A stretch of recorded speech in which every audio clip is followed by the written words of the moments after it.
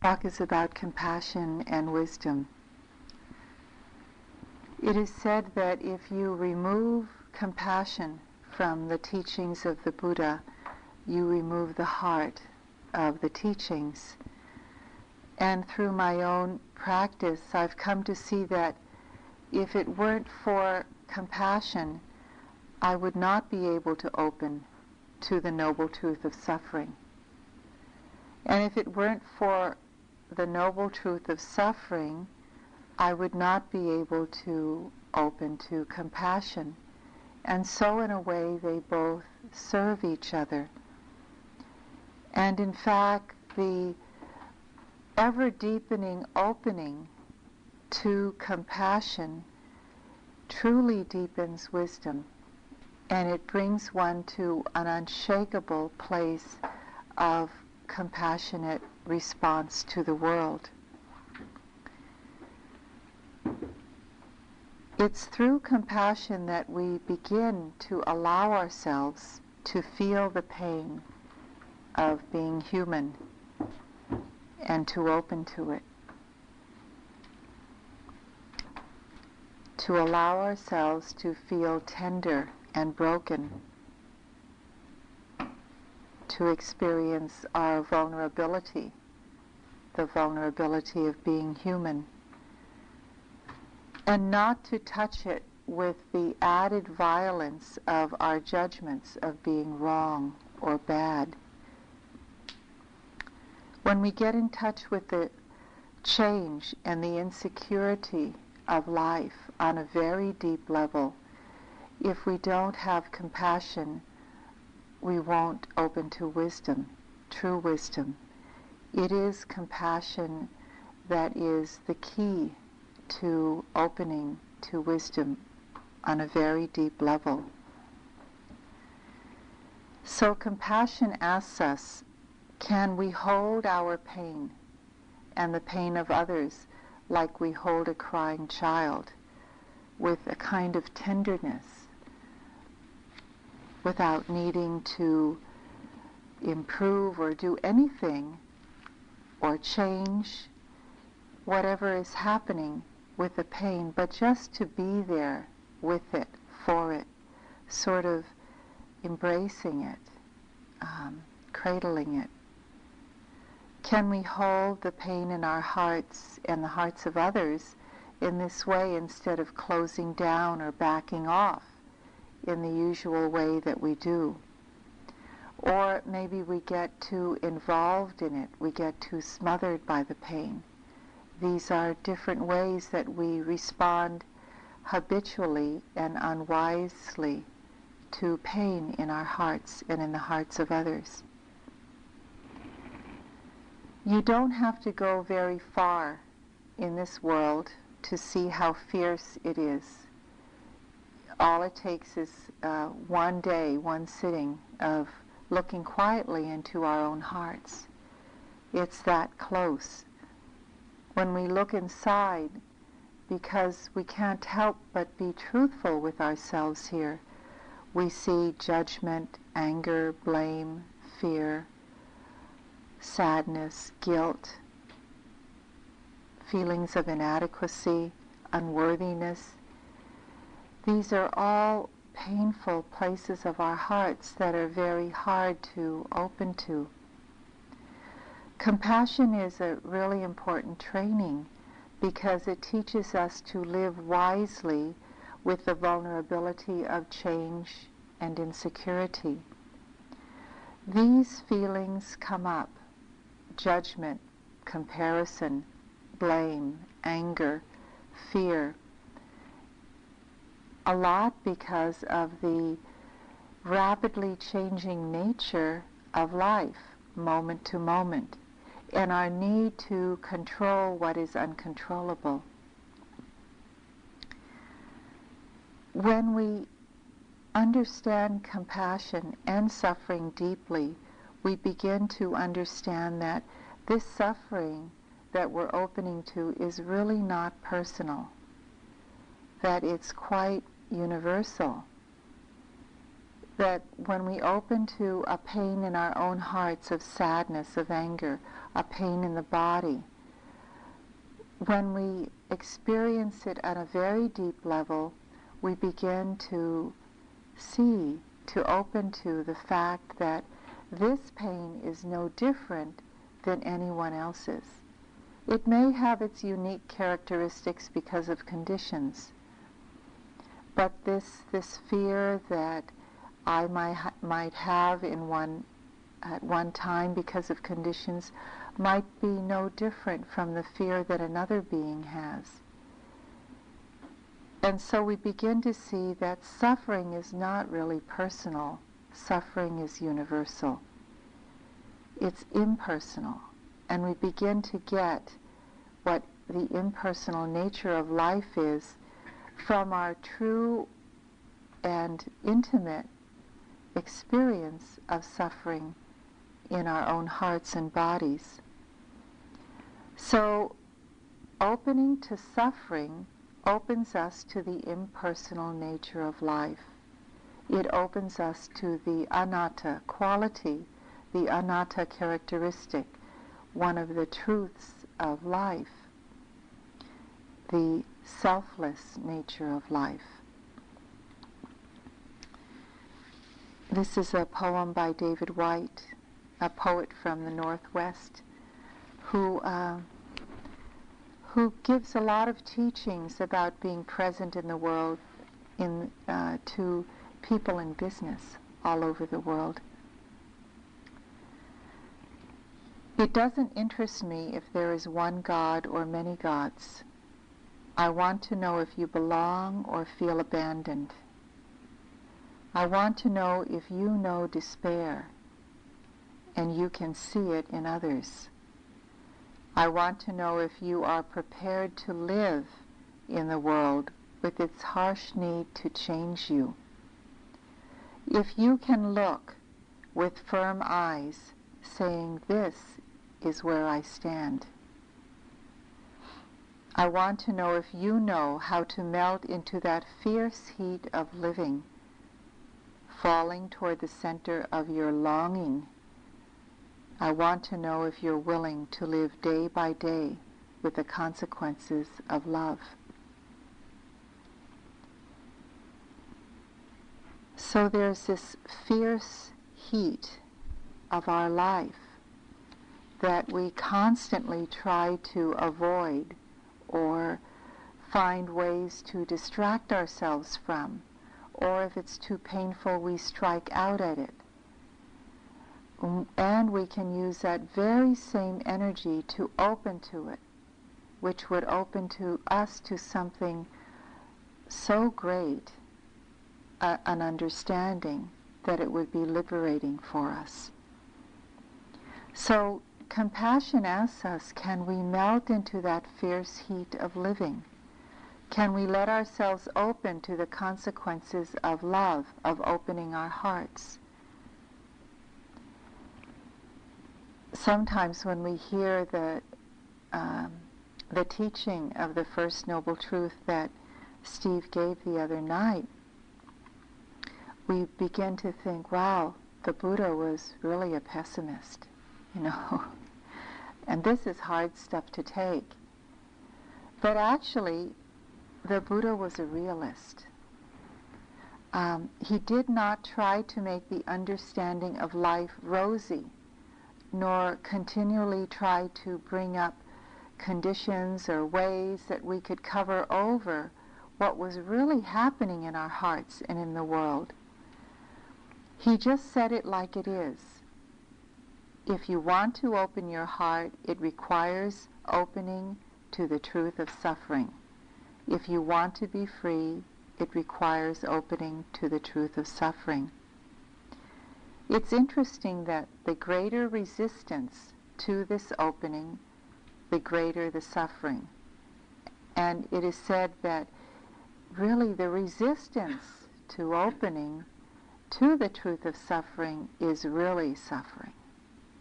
That's what we're really suffering from. It's the resistance to the opening.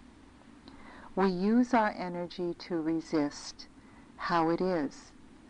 or we endlessly desire or cling to how we want it to be other than how it is in this present moment. Munindra used to say to me all the time that the reason why we need a lot of sleep, it's not because our bodies are tired, but it's because our minds are constantly resisting or figuring out something else that we need to get in order to cover up our suffering. And all of this energy is expended, and so we need to sleep at night, 6, 7, 8, 9 hours. And you see when you're here in practice for long periods of time that you need less and less sleep because the mind isn't reacting as much. It isn't going out and trying to hold on or find what we need to distract ourselves with, some other pleasant event or condition, or to push away whatever is in the present moment that's unlikable, unacceptable. And so when we do this, Steve said the other night about not sleeping very much in the evenings, like 1.5 hours or whatever he said, for long periods of time. It's actually true that happens, and not that anybody's expecting all of you to stay up that late or that long, but in time it happens of its own. It just, the ability to stay more and more awake is easy because our minds are not reacting.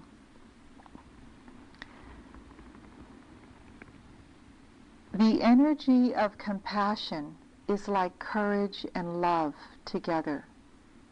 Courage and love equal compassion. It's the love, the ability to really embrace what's happening in the present moment with a strong heart, because sometimes we need that strength to face it, but we have that strength out of the love of wanting to be awake, a wholesome desire, a wholesome aim for ourselves on the spiritual path.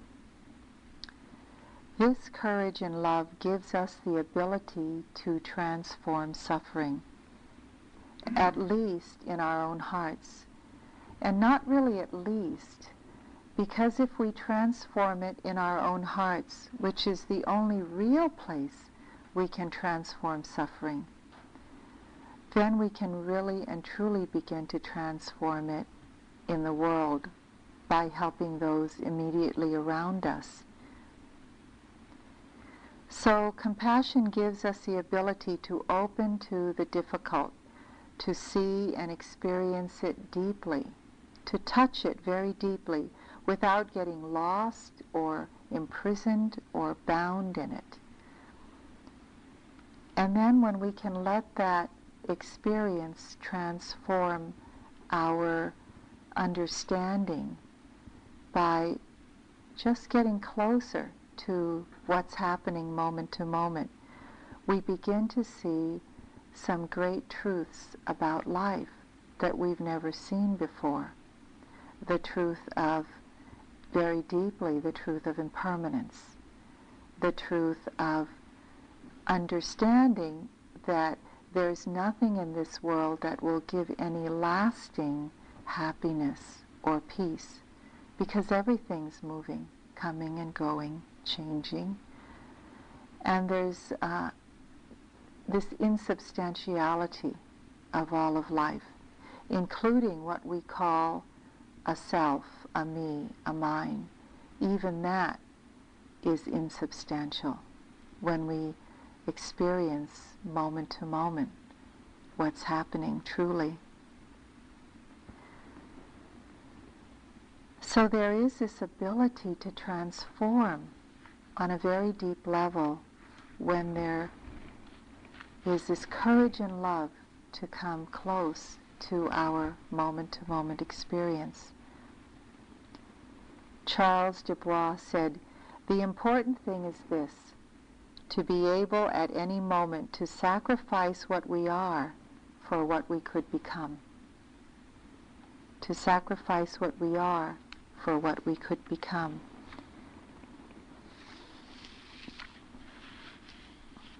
When I first met my teacher, our teacher, Munindra, many years ago, in the first years of knowing him, I had just come from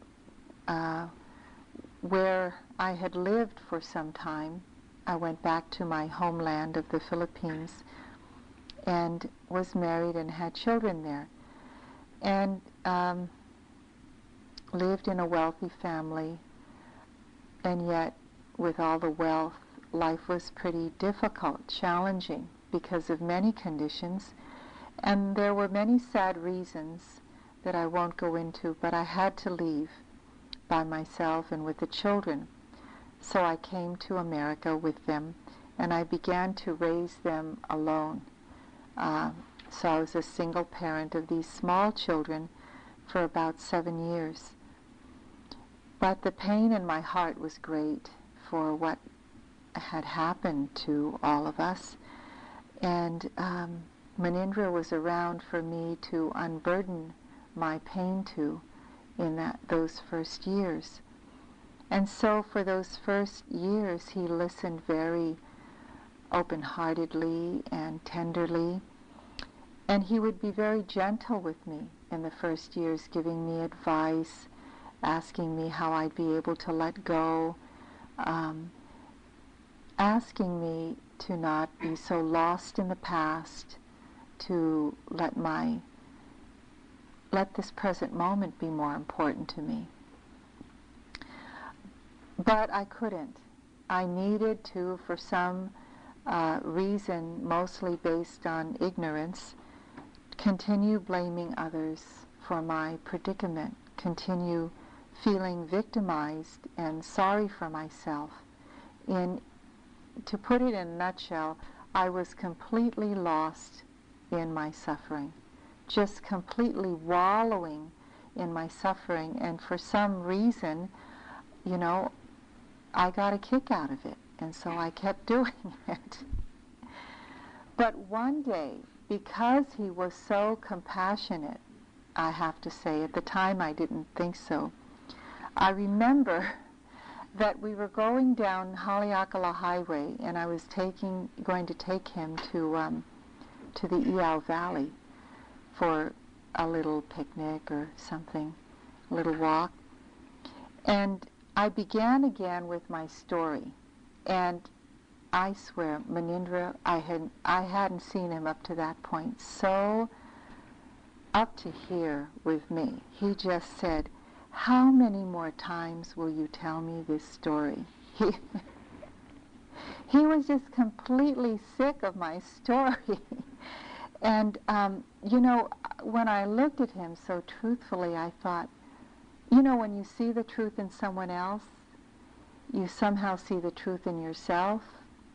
And I said to myself, yeah, I'm really sick of it too. Why am I telling this story again?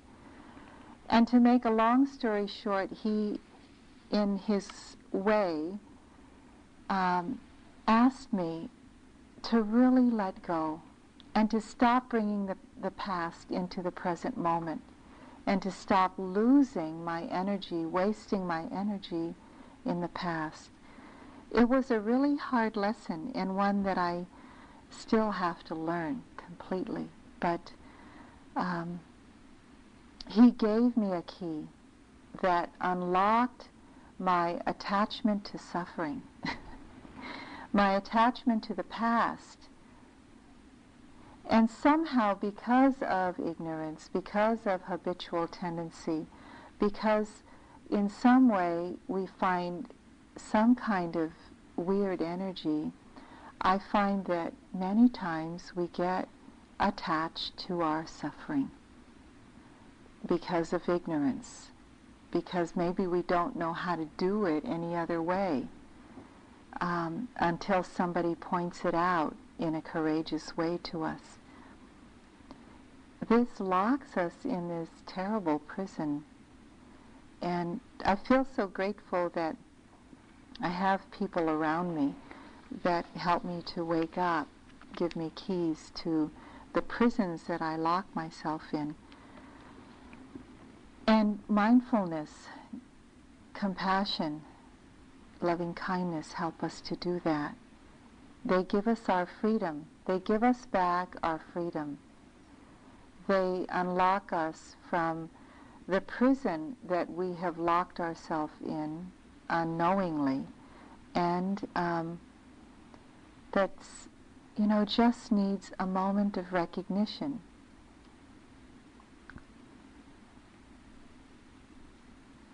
So when the Buddha talked about suffering, when he talked about dukkha satcha, the first noble truth, which Steve spoke about the other night, the truth of suffering, how that is translated to the truth of suffering. Another way that I like to see it is that life is vulnerable. Life is always changing. It's very vulnerable, and we are vulnerable. And it's easier to see it that way somehow. It's true. We're so vulnerable. Even when there's happiness, we want to protect the happiness. We don't want to let it go. We want to find ways to increase it. And happiness can turn into fear, can turn into overprotection, can turn into insecurity. And so even happiness has hidden in it the truth of suffering, the vulnerability of life. When I first heard this about the noble truth of suffering, I actually felt so happy that someone was telling the truth. I felt, what a relief that someone's saying it like it is.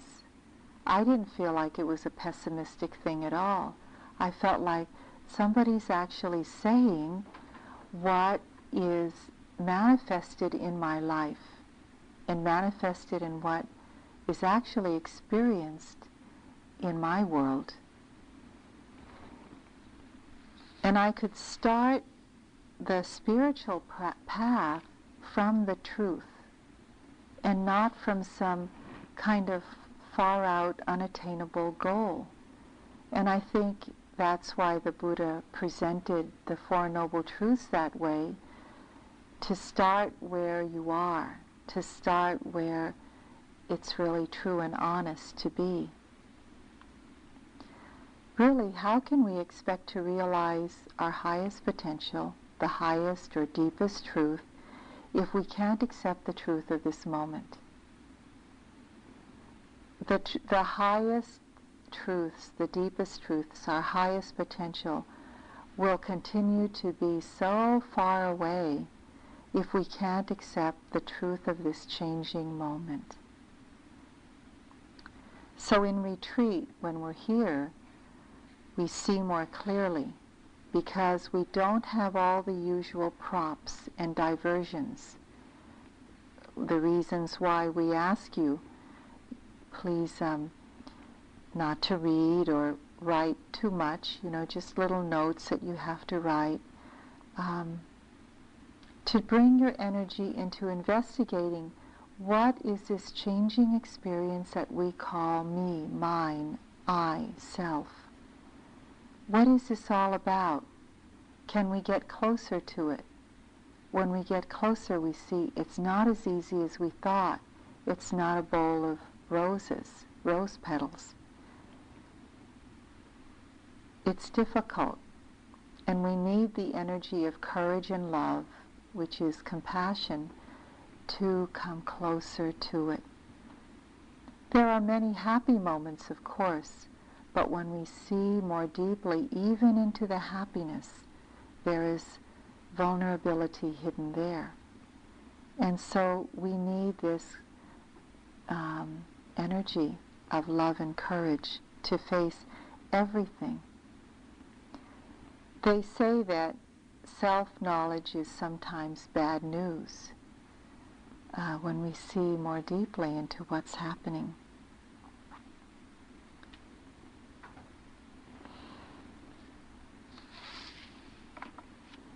There's something that comes from one of the suttas. These are the words of the Buddha. There is one thing, O monks, the not seeing of which keeps us unfree. The not seeing of which keeps us unfree, bound on this cyclic wheel of suffering. That one thing is the truth of suffering.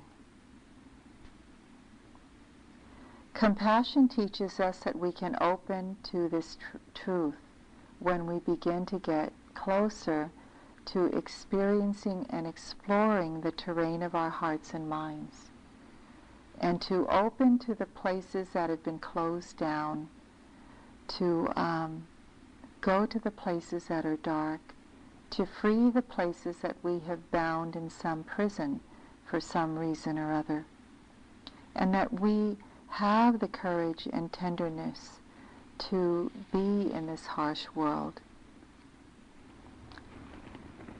Recently, I've been finding more and more pleasure in reading Rilke's words as it was translated by Anita Barrows and Joanna Macy, two women.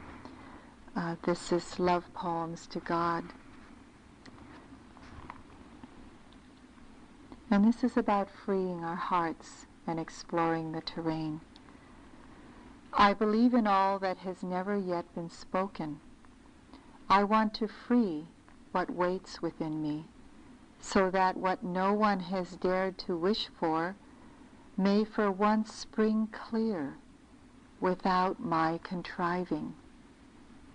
May for once spring clear without my contriving. I want to unfold.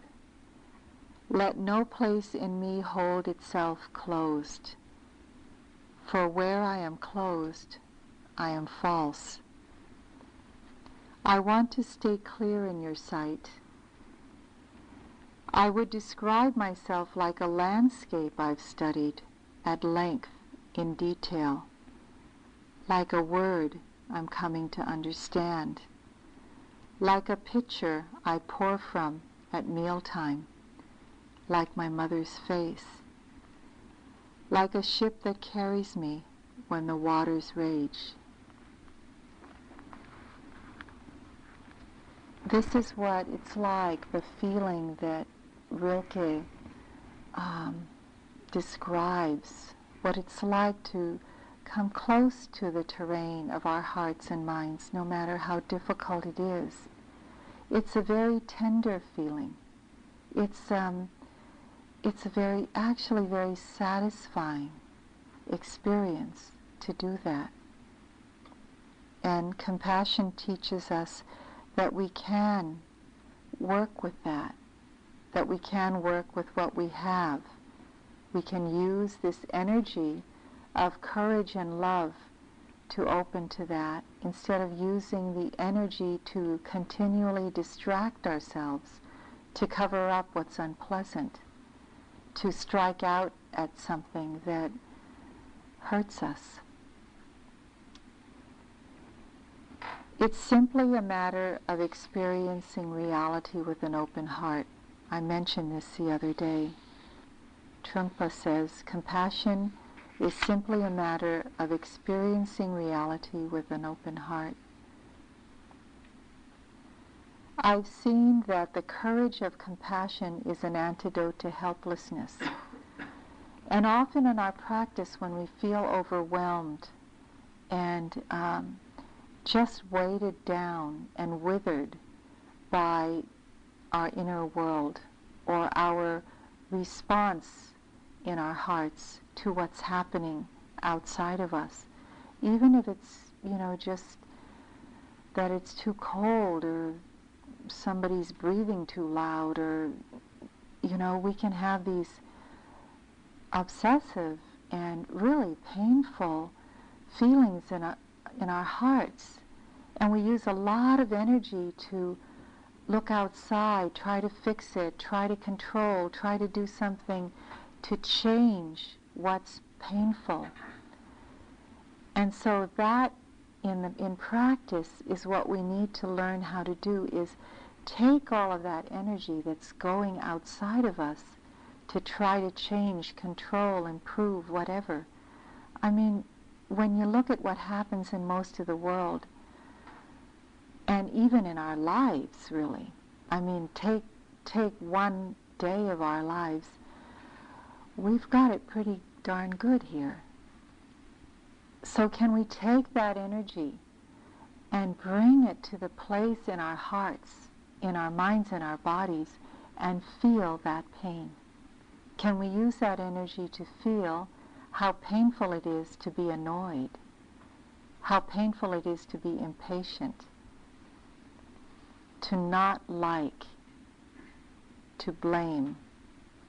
What is the visceral feeling of that? What is the terrain of the mind and heart? Instead of using that energy spinning out into whatever we spin out with, fantasies or blame or whatever. So there's this feeling of helplessness that can come when we're overwhelmed. And oftentimes, if you know how oftentimes you use just the right word to describe what's going on, and it's like poof, it's just like just the right angle of the camera, just the right focus on the camera, and we see it so clearly. Helplessness is a part of our hearts that we don't see so clearly all the time.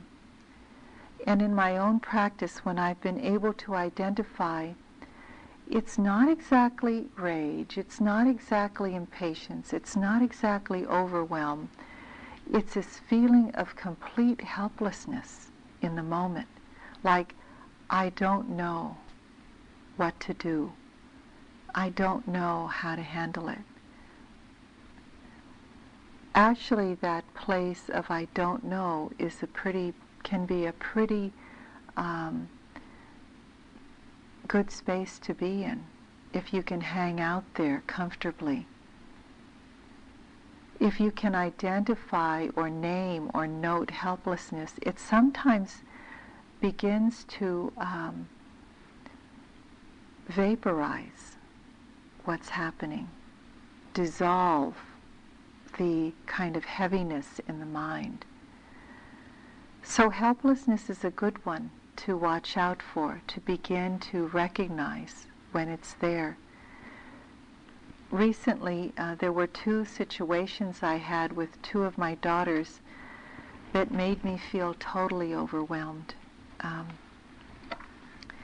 and helpless without recognizing it.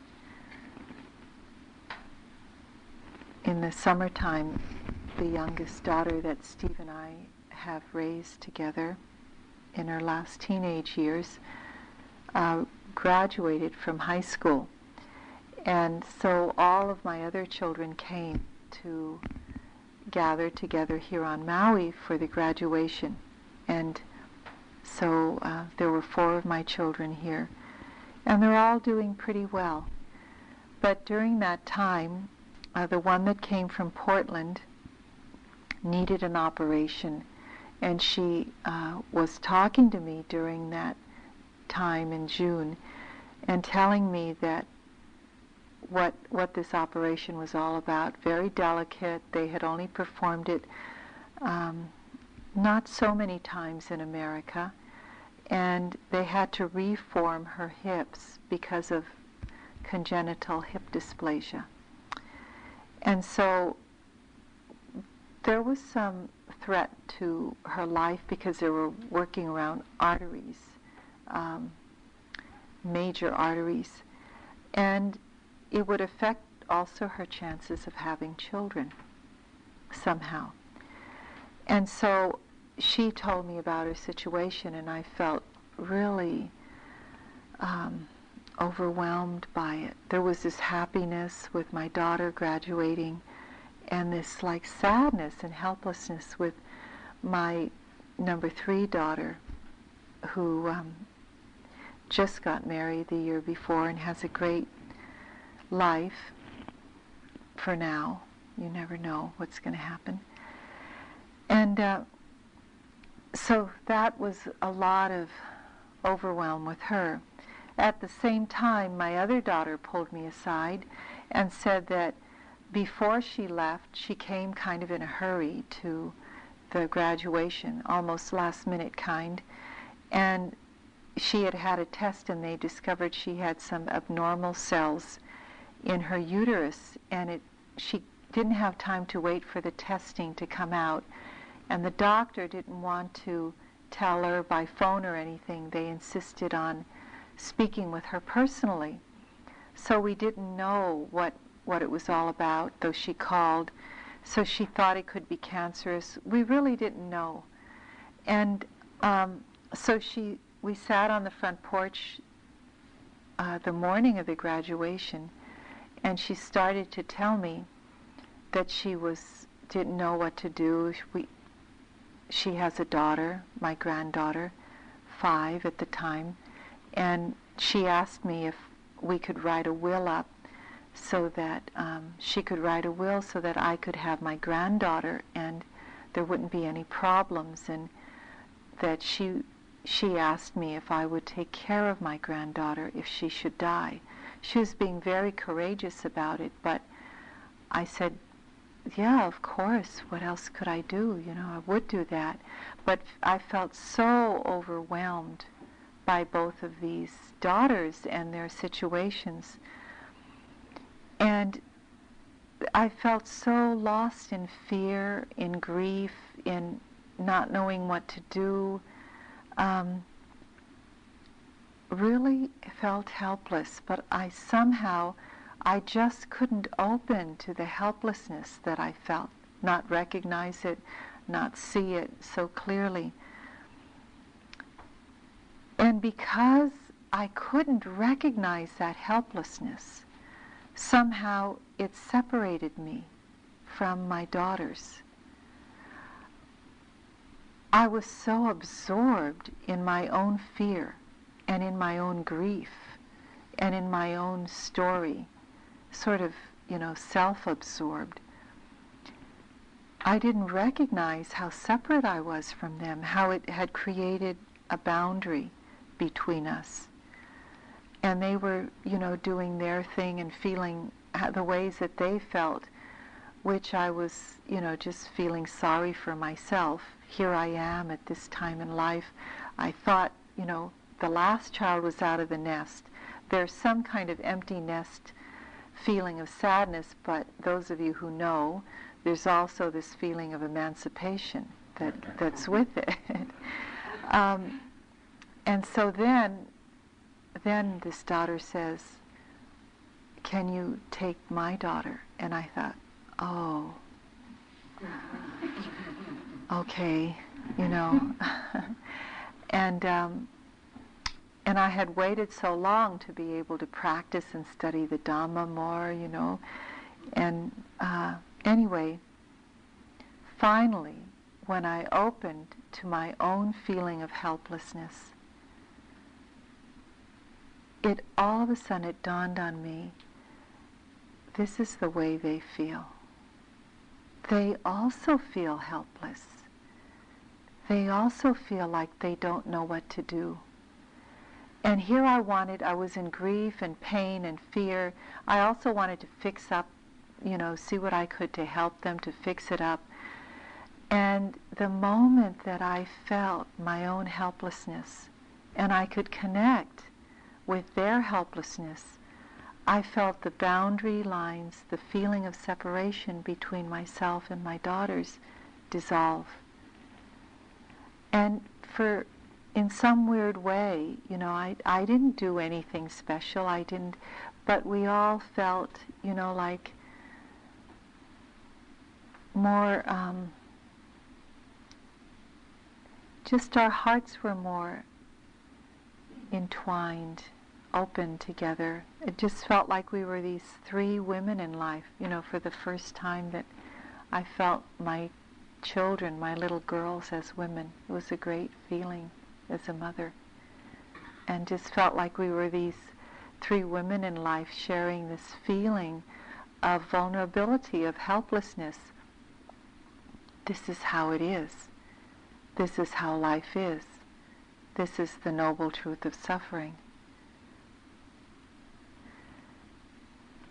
And so I could feel when I opened to that and the barriers got dissolved that there was some shift in my energy, that my energy was no longer lost in the pain of my own heart, but had shifted more towards a compassion, a feeling of love and courage for what was happening. And so there was more strength in my heart then.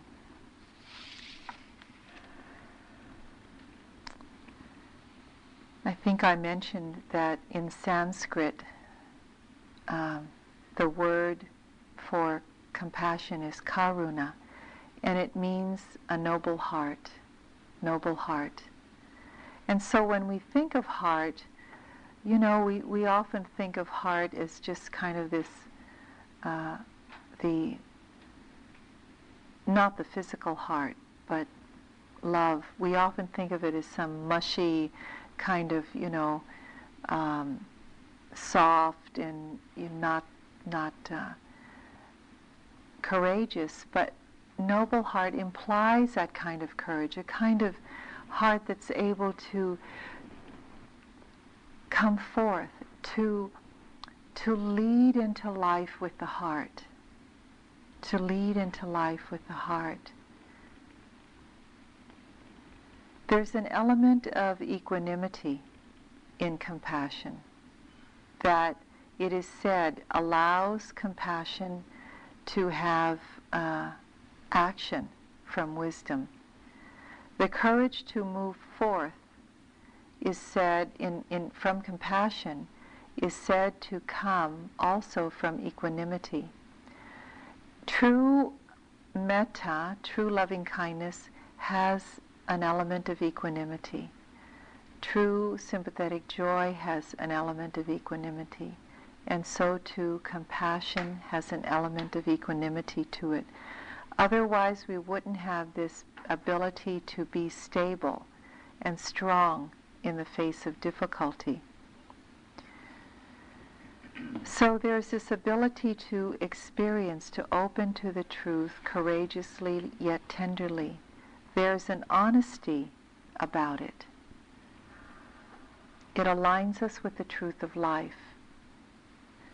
When we're aligned with the truth of life, this sets us on a direct path towards liberation. And this is how compassion can transform suffering into wisdom. There's a phrase that we've been using in compassion: I care about this pain. I care about this suffering.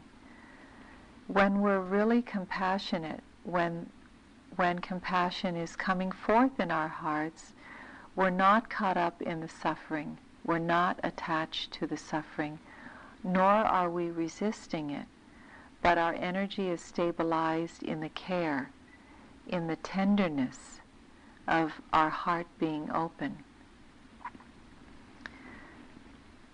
There was a woman who came to me, and different people in different ways come with their practice of compassion. And this one was particularly poignant because she had been going through a lot of difficulty in her life and in her practice, course after course, 3 month after 3 month after 3 month course. And finally, she came to me one day during this, I think it was the year before last, when I was teaching in Massachusetts at the 3 month course. She had a lot of tears, and she said that the tears were not coming because of pain, but they were tears of happiness because she could finally feel her pain. She could finally feel her pain with an open heart. And though the pain was there, she really felt her open heart more. Her open heart was where her energy was residing and not in the pain. So there is a care, a tenderness, an open heart experienced when compassion is there. And the pain doesn't keep us imprisoned in our own old patterns. It takes a lot of retraining. And it's said that this practice is not just a deconditioning of the mind, but it is a reconditioning. It's reconditioning towards those wholesome qualities of mind. It recircuits our hearts almost. We're so wired, or our hearts are so circuited in a particular way that we just fall into these deeply set patterns of identifying with suffering. The patterns, the circuitry is so magnetic. It's so hard to demagnetize them, to decondition them.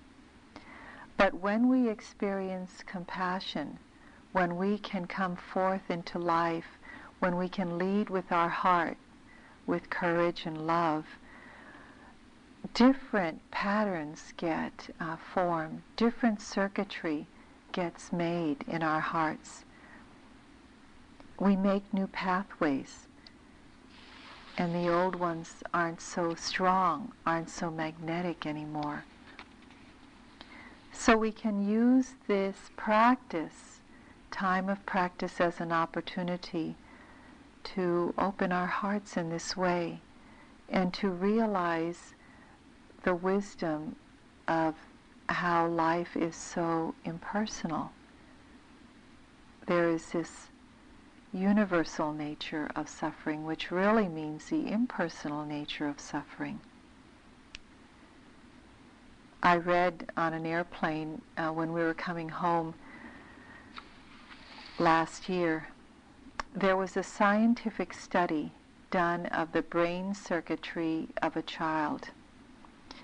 And to make that research and study really short, the conclusion was that we are all born with this potential, this particular circuitry to respond to life in many different ways.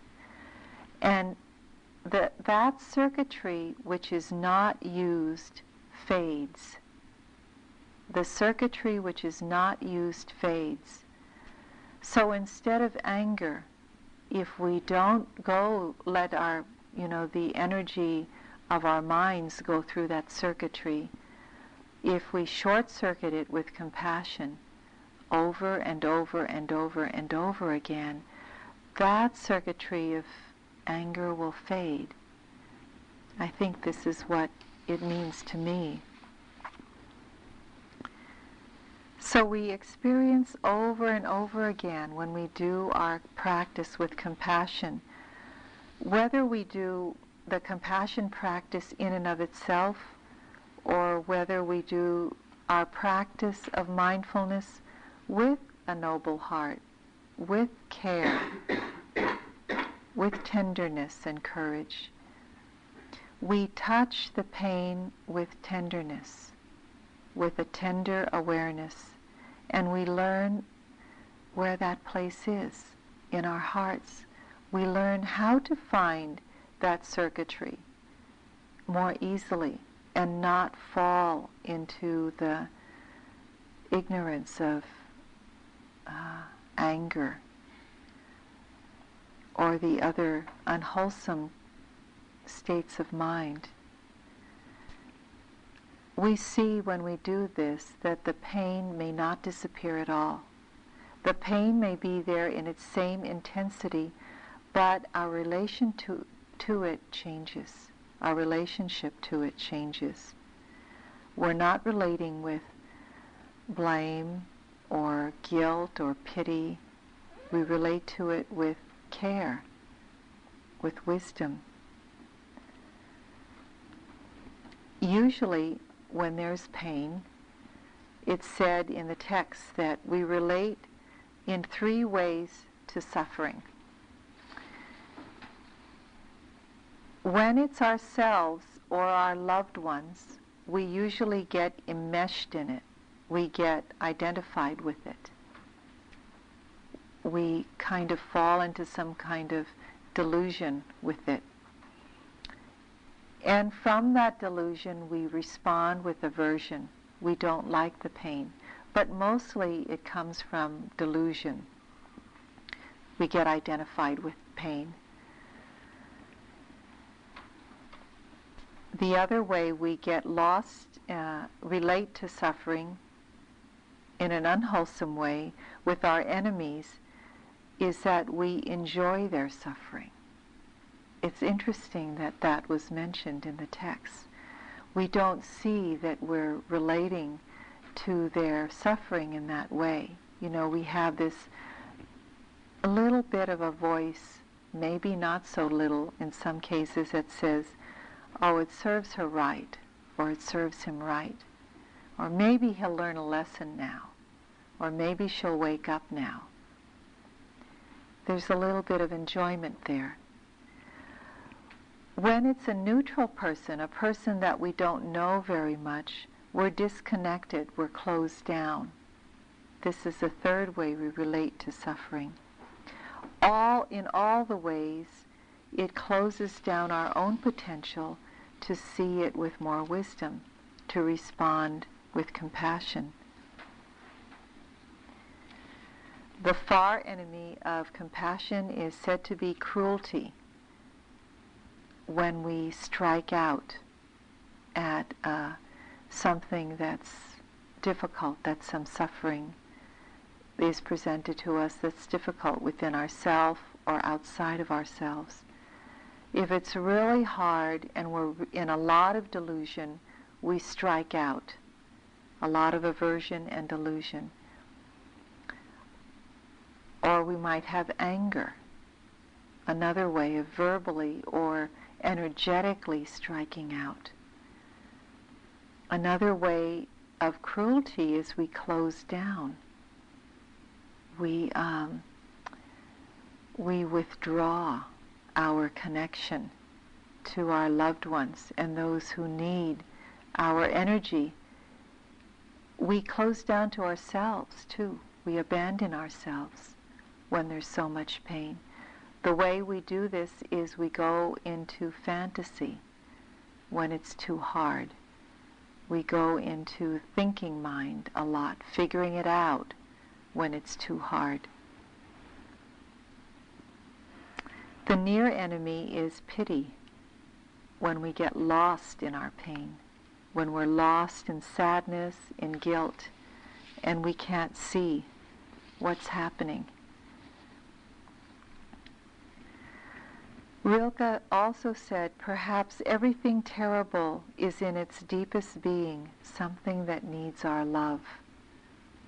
Perhaps everything terrible in its deepest being is something that needs our love.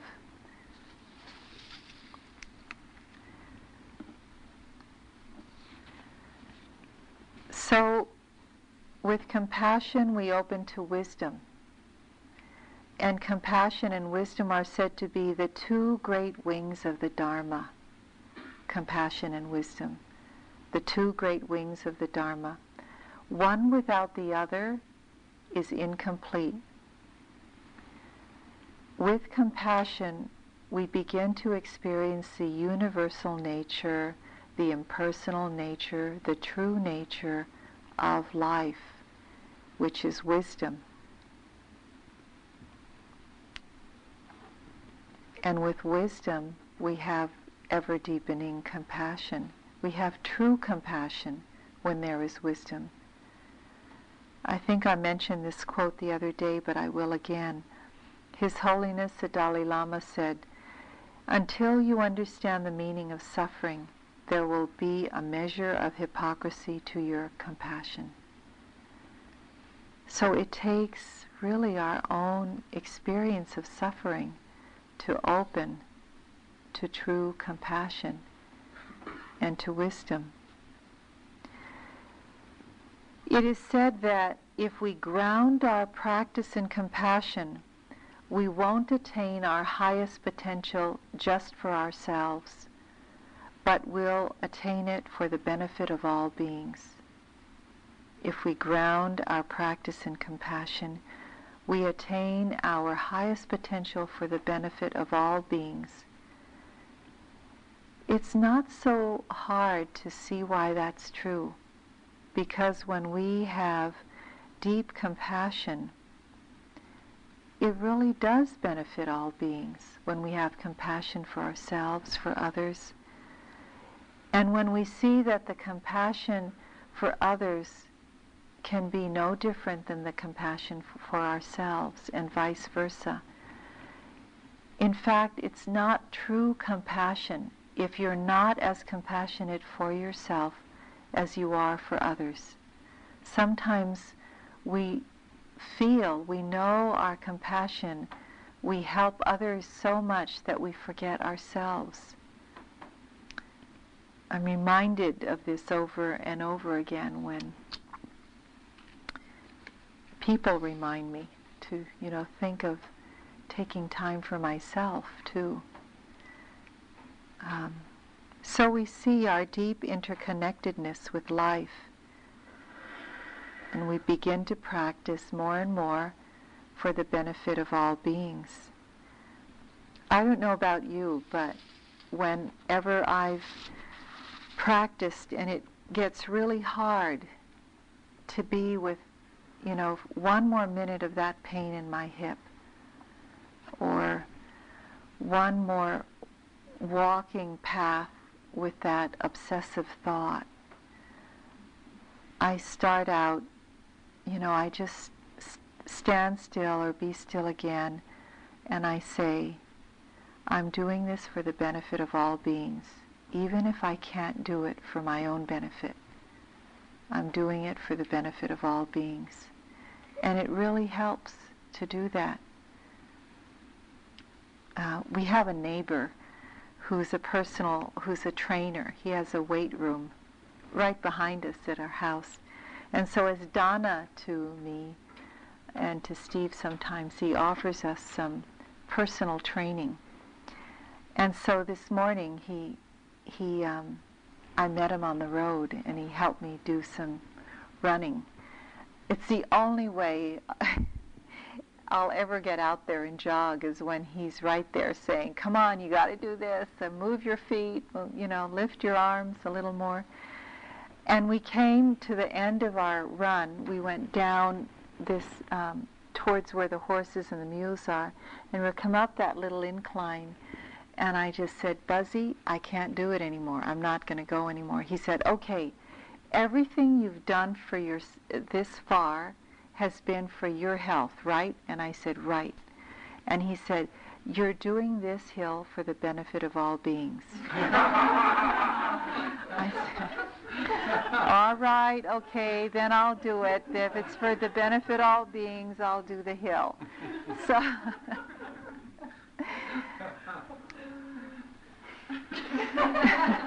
try it sometimes when it's a really hard, really dukkha sit. For the benefit of all beings could help for at least one more breath.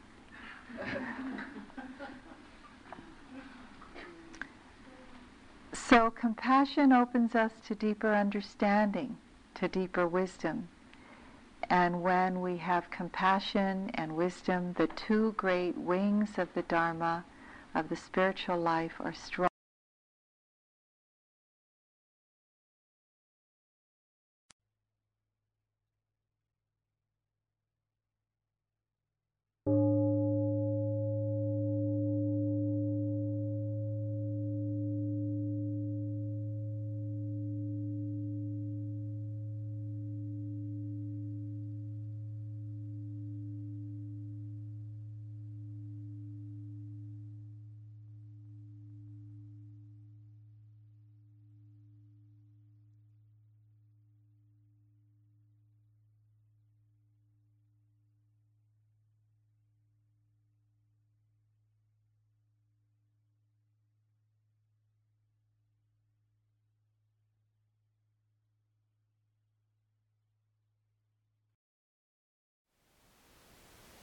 Thank you for listening.